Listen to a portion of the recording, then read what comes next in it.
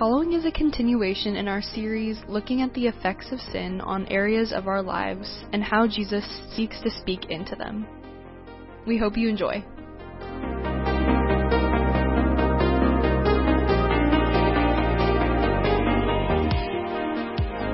All right, go ahead and turn to Genesis 2:15 through 17. All right, how's everybody doing? You're doing? Hanging in there? You are existing. Great. All right. Well, let's go ahead and get started. Let me pray for us, and then we'll jump in. Heavenly Father, we thank you for today. Lord, we do pray that as we talk about our speech this evening, Lord, that you would help us to think about the ways that we communicate with others and how that can be super helpful and how it can be super unhelpful, Lord, and how our sin can play so much into that. So I do pray that you would help us to see how you show us so much grace with that, and you also teach us how we should speak and how we should think about our words. We pray this in Jesus' name. Amen. A little story to start us off tonight. There was a guy named William Beaverbrook who worked at a British newspaper, and he was at Parliament, and he goes into the bathroom and he meets a guy named Edward Heath, who was a member of Parliament, who was the subject of his article the previous day in the newspaper where he just ripped this guy to shreds. Just completely made fun of him, told him he was incompetent. And he walks into the bathroom, and here's the guy that he just put on display for the world, like, this guy is terrible. Okay? And it was probably a very, very awkward conversation, because the guy knew that the article was written about him. And so this guy, William, says, I've been thinking it over, and I was wrong. Here I am now, and I wish to apologize. And the other guy responds by saying this. He says, very well, but the next time I wish you would insult me in the bathroom and then apologize in your newspaper. And it's kind of a burn there, right? Very witty. Have you ever heard the expression sticking your foot in your mouth? Oftentimes our words, our choice of words, can put us in very difficult situations, can put us in awkward situations, and our words can get us into trouble. For this guy, that was a very painfully awkward situation in the bathroom because he was very unkind to this guy, right? He had to eat his own words. This is why we need so much help with our speech. Okay? So in this whole study, we've been talking about how the fall has messed things up for us. Tonight, we're going to talk about how the fall has messed our speech up, our words, and we're going to look at how Jesus seeks to reform that. So if you're taking notes, our main point is that God desires for us to think about the way we use words. God desires for us to think about the way that we use words. So let's start by asking the question, how has the fall deformed speech for us? And I'm going to invite Davey to come up and read Genesis 2:15 to 17 for us. Genesis 2, starting in verse 15. The Lord God took the man and put him in the garden of Eden to work it and keep it. And the Lord commanded the man, saying, You may surely eat of every tree of the garden, but of the tree of the knowledge of good and evil you shall not eat. For in the day that you eat of it, you shall surely die. Thank you. Out of the mouth of God, nothing untrue comes. Out of the mouth of God, no lie can ever come. And at creation, He used His words to do what? He created life. He gave forth life. And even though all the creatures communicate in some way, shape, or form, humanity has been given a very special form of communication, which is language. Yes, dolphins can communicate with each other. Elephants can communicate with each other. But we have a very, very unique way of communicating with each other. He's gifted that to us. Language is itself a gift to mankind. And He charged mankind not to eat of any tree in the garden except for the tree of the knowledge of good and evil. The reason is, if they eat of that tree, it says in verse 17, they shall surely die. Okay, God's holy word commanded this. His good word, His words that He's given to Adam and Eve, which were meant for their good, has commanded them to do this. So up until the fall, no lie had come from Adam's lips. No gossip tore anybody down. No hurtful words were spoken to anyone. But the fall happens, and things get really tricky. Genesis 3:1 to 7. These are the words at the fall. Okay. Now the serpent was more crafty than any other beast of the field that the Lord God had made. He said to the woman, Did God actually say, You shall not eat of the tree in the garden? And the woman said to the serpent, We may eat of the fruit of the trees in the garden. But God said, You shall not eat of the fruit of the tree that is in the midst of the garden. Neither shall you touch it, lest you die. But the serpent said to the woman, You will not surely die, for God knows that when you eat of it, your eyes will be opened, and you will be like God, knowing good and evil. So when the woman saw that the tree was good for food, and that it was a delight to the eyes, and that the tree was to be desired to make one wise, she took of its fruit and ate. And she also gave some to her husband, who was with her, and he ate. Then the eyes of both were opened, and they knew that they were naked, and they sewed fig leaves together and made themselves loincloths. Awesome. Thank you. All right, so did you notice what one of the first thing that happens at fall is? It's twisted words. Okay, so Satan's there, he's talking to Eve, and his whole goal is to twist God's word just enough to make Eve think that he's speaking the truth. Okay, did God actually say, you shall not eat of any tree in the garden? It says in verse 1. So Satan twists God's holy words to be something else. That's his whole job. He is the great deceiver, as the Bible describes him. And how often do we do this with our words? And I've got a couple examples here. Did your parents really say that you couldn't do that? Did your teacher really mean it when they said that? Or they may have said this, but they didn't specifically say we couldn't do fill in the blank. Okay? The examples can go on and on. Oftentimes we will twist words to fit whatever we want to come out of the situation. Okay? So did your parents really say you couldn't do that? Well, they didn't say specifically that I couldn't do this part of the thing I want to do. So I can do that part and I won't be disobeying my parents or trying to get around the teachers when they say stuff. And Eve's first words at the fall are receiving gossip. Receiving words of gossip from Satan, seeking to twist her relationship with God. So in the midst of Satan's deception, she gets her facts incorrect. And she now presents a false picture, a falsehood. God never specifically commanded them not to touch the tree. Do you ever think about that? I don't know where she got that from. Okay. Now, we can get really bogged down in semantics, okay, because God would not have been pleased if they had touched the tree, okay. He never commanded them not to do it, but he probably wouldn't have been pleased if they went up and, touched the tree. But the point of this goes to show that Eve is adding to God's words. She's believing the deception, believing the lie. She's soaking in what Satan is telling her. Now, hear the words after the fall. Davey, come on and read Genesis 3:11-13. And God said, "Who told you that you were naked? Have you eaten of the tree of which I commanded you not to eat?" The man said, "The woman whom you gave to be with me, she gave me fruit of the tree, and I ate." Then the Lord God said to the woman, "What is this that you have done?" The woman said, "The serpent deceived me, and I ate." Eve is soaking in these false words. She's soaking in this gossip that Satan has told her. And what are the first words that come out of Adam and Eve's mouth after the fall? They're just overflowing with gossip. Did you notice this? There's the blame game. Adam blames Eve, verse 12. Eve blames Satan in 13. And thus begins a lifelong battle of people fighting against their own shame. Shame comes in and tells us to do what? You need to blame everybody else to take the spotlight off of who? Off of yourself. Okay? So use whatever words necessary in order to make yourself look better, to cover up your own faults at all costs. That's what sin does with our words, with our speech. And this is exactly why they blamed each other. Now, I'm going to say this because I love y'all. This is why whenever I walk into the fellowship hall and something is broken, 30 of y'all say, "It wasn't me." Okay? Right? Last week, there was water everywhere in the fellowship hall, and all of you said, "It wasn't me." All right. I've gotten off my soapbox. I love y'all. Y'all are all sinners. I'm a sinner too. The fall has taken our words and has given us this longing and desire to deceive because of that shame that we feel. We've done something wrong. We've said something that we shouldn't have, and we want to twist our words and make ourselves look much better than we actually are. And from here on forth, our words, because of the fall, are going to be used to do so many things. They're going to be used to gossip about others. They're going to be used to selfishly look for as much evidence of wrongdoing in others as we can find. Our words never give the benefit of the doubt to people. We will always see our enemies as enemies because we can never imagine them doing anything good.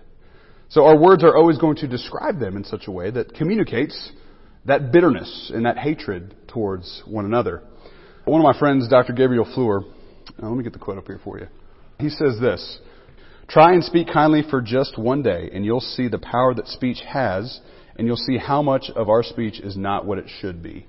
And I think he's on to something there. Because the more we try to control the words that come out of our mouths, what do you think happens? By our own power, it's not going to go very well. Because we're sinful people. And we put sin into our hearts. And that's actually part of the problem.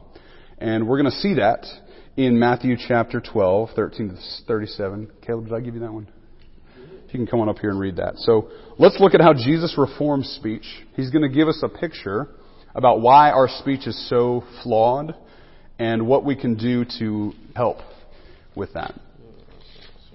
So Matthew 12, 33 to 37. Either make the tree good and its fruit good, or make the tree bad and its fruit bad. For the tree is known by its fruit. You brood of vipers, how can you speak good when you are evil? For out of the abundance of the heart the mouth speaks. The good person out of his good treasure brings forth good, and the evil person out of his evil treasure brings forth evil. I tell you, on the day of judgment, people will give account for every careless word they speak. For by your words you will be justified, and by your words you will be condemned. Thank you, Caleb. So Jesus gives us a principle here for us to think about the things that we expose ourselves to, the things that we listen to, the words that we bring in. When we put in garbage, what should we expect to come out of our hearts? More garbage. Meaning that we should not be surprised that the language that comes out of our mouth is hurtful, negative, if all we're doing is listening to hurtful, negative speech and language. And this should be a little bit convicting for all of us. It's convicting for me. And here's just a couple simple applications for this. If we're constantly watching things with foul language, surrounding ourselves with foul language, listening to music with foul language, we should not be surprised if we find ourselves using that same language. If we are consistently inviting gossip into our life, dwelling on gossip, looking for gossip, we should not be surprised when what comes out of our mouth? More gossip. When we fill ourselves with bitterness and we hold on to bitterness and we do everything we can to fake justification for our place that we had in a situation. So say there's, a fight between two people. We will justify ourselves like, oh, they're more wrong than me. Therefore, they're the ones that are truly wrong. When we hold on to that bitterness and we never let it go, we should not be surprised when we don't forgive people. We should not be surprised when we're constantly angry at others. When our words are very, very unkind and reputation damaging to other people. I hope you see the point here. Jesus uses this illustration of a tree. Okay? He uses this illustration of a plant, and he says that if a tree is bearing good fruit, it means that it has been what? It has been nourished. It's been cultivated. It's been cared for. And the opposite goes with the bad fruit in the bad tree, right? On the flip side, if a tree is bearing bad fruit, that means that that tree has not been nourished. It has not been cultivated. It has not been cared for. It hasn't been given the life-giving water and treatment that it needs. It's just going to produce bad fruit. I had a garden this year.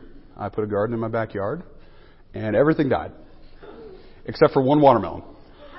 So one watermelon. And you know what I ate this week? I ate that watermelon and it was delicious. It was the only good thing that came out of the garden. Everything else just rotted and was gross. I think there was like one tomato that I ate. But this one watermelon, it actually tasted really good. You know why? Because I kept watering it. I thought it was going to die, but I kept watering the plant and it produced something good. If I just poured gasoline on that watermelon, do you think it would have survived? No. So this picture should help us understand our own hearts, right? If we're not filling ourselves with things that are building up and things that are encouraging and things that are good for us, then we should not expect to bear good fruit in our lives. We should especially not expect to bear good language and speech in our lives. And Jesus is speaking to the Pharisees here. He knows that they have filled themselves with selfishness, with self-righteousness, with pride. And he doesn't want us to fall into that same category. He challenges them in verse 34. Take a look at verse 34. For out of the abundance of the heart, the mouth speaks. And this is the whole premise behind what Jesus is trying to tell us. That if all we consume ourselves with is language of anger and hatred and retribution, then that's what we're going to produce. And please don't take this the wrong way, but I really do hope that this is really convicting. And if it is, please talk to one of the small group leaders afterwards. The reason I'm making such a strong application here is because I've been doing this long enough to see this. I can tell a lot about y'all's spiritual lives by the language that comes out of your mouth, by the way that you speak to others, by the way that you communicate to one another. You can really tell a lot about a person by the words that come out of them. And again, I'm pointing the finger at myself too. That's super convicting for me. Okay? Because oftentimes we just fill ourselves with just trash, but we expect to see growth. We should be filling ourselves with the things of the Spirit, which actually helps us to see growth. Verse 36 and 37, I tell you, on the day of judgment, people will give account for every careless word they speak. For by your words you will be justified, and by your words you will be condemned. Think about that. Jesus will give judgment upon us for the words that we speak. That should be like super scary. I don't know about y'all, but there's been some words that have come out of my mouth that I'm not proud of. There's been names I've called people that I'm not proud of. There are things that I've said about people that I'm not proud of. Okay? But the beautiful thing is, there's good news. Okay? If we just ended there, it'd be a very depressing lesson, and we'd all just go home and be like, I'm the worst person ever. Okay? But there is good news, and I want to see that in Ephesians chapter 4. Caitlin's going to come up and read that for us. Ephesians 4, 25 to 32. Okay? The good news is that Jesus doesn't just leave us in this state where our language is just awful all the time. He actually gives us the means to grow. Thank you, Caitlin.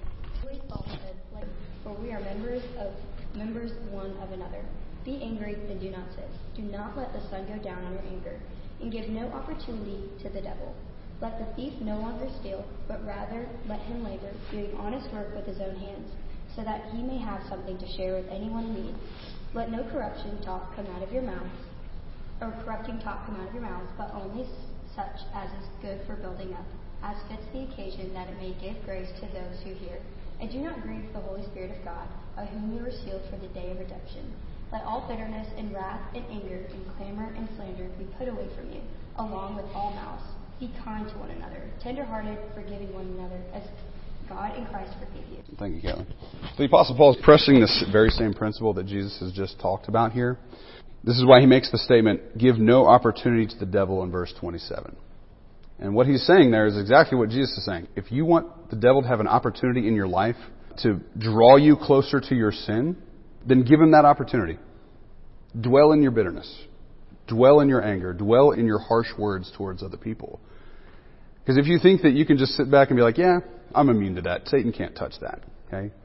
That is Satan like licking his lips, like he's ready to just pounce on that opportunity for you. Because he loves that. He wants to cause division between you and others. He wants to cause hatred and bitterness. He wants your words to cut other people down and to hurt others. But when we guard our hearts, okay, that in turn guards our tongues. And James makes this very clear, that our tongues are just probably the worst part of our body. We bless others and we curse them with the same tongue. And our tongues get us into trouble quite a bit. Our language gets us into trouble.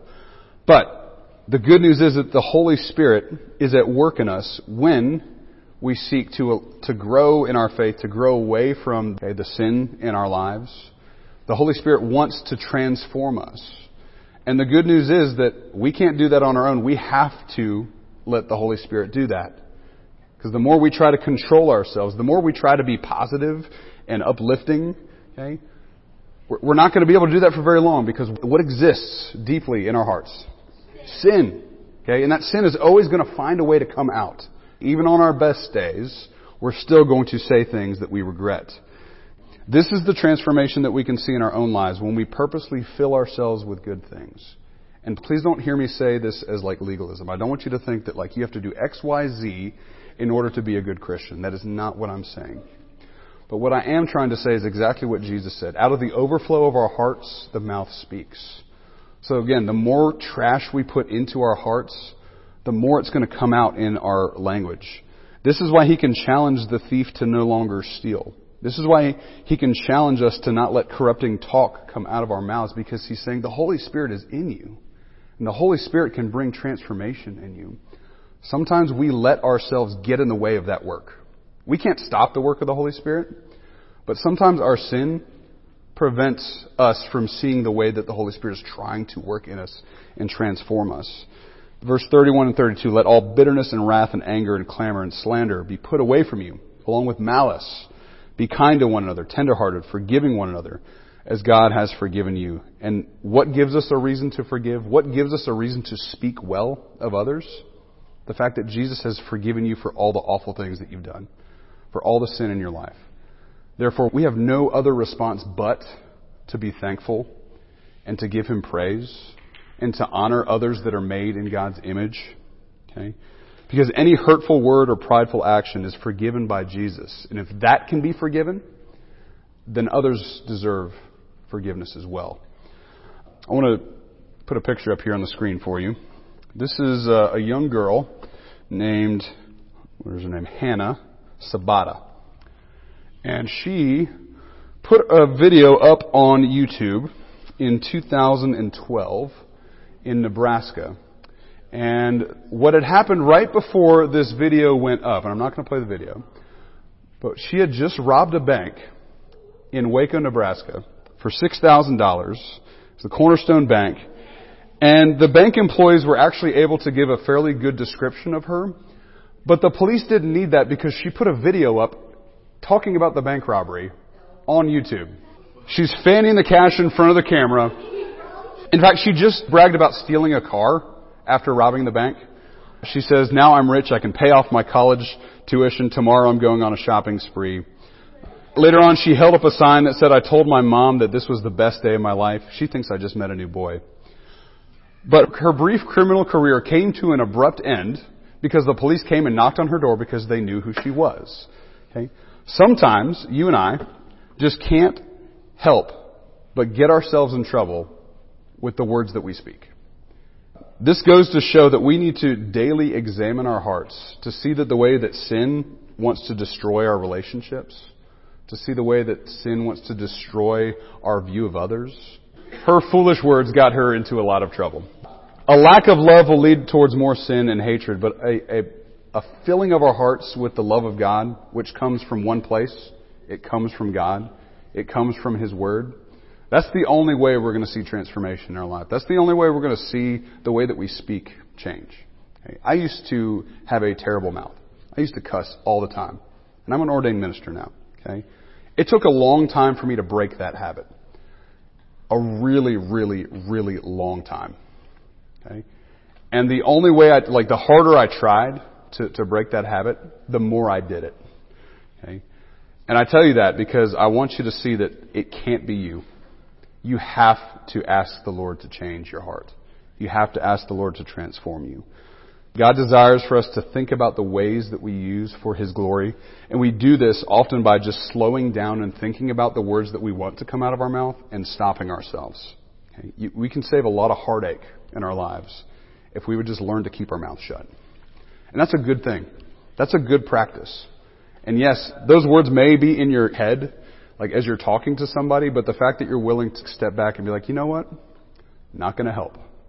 It's not going to help the situation. In fact, it's going to be really hurtful. That's the Holy Spirit working in your heart and trying to teach you. One of the best ways for us to do that is to preemptively guard the words that come out of our mouth by guarding what we put into our hearts. So I want to challenge you to let the overflow of your heart to be things that are just like that good tree, that good fruit-bearing tree that Jesus has just talked about. Fill yourselves with things that are healthy and good and helpful and redemptive. It doesn't mean that that stuff will never be exposed to you because we live in a sinful world. But if we just actively invite it, then we shouldn't expect to see change in our lives. So let's go to small groups and talk about that transformation that Jesus does. Let me pray for us, and then we'll head out. Heavenly Father, thank you for today. Thank you for this time. And we do thank you for the gift of language. And we do pray, Lord, that you would work in us and help us to be like that good-bearing tree, Lord, that good fruit-bearing tree that puts forth good fruit and not bad fruit. I just ask that you would work with these students, work with myself and these leaders. Help us to all be people that think about the words that we say before we say them, and then trust you to work in our hearts to change them. Pray this in Jesus' name. Amen. Thank you for tuning in. We hope this has been helpful for you. Please keep an ear out for more audio upcoming from WYM.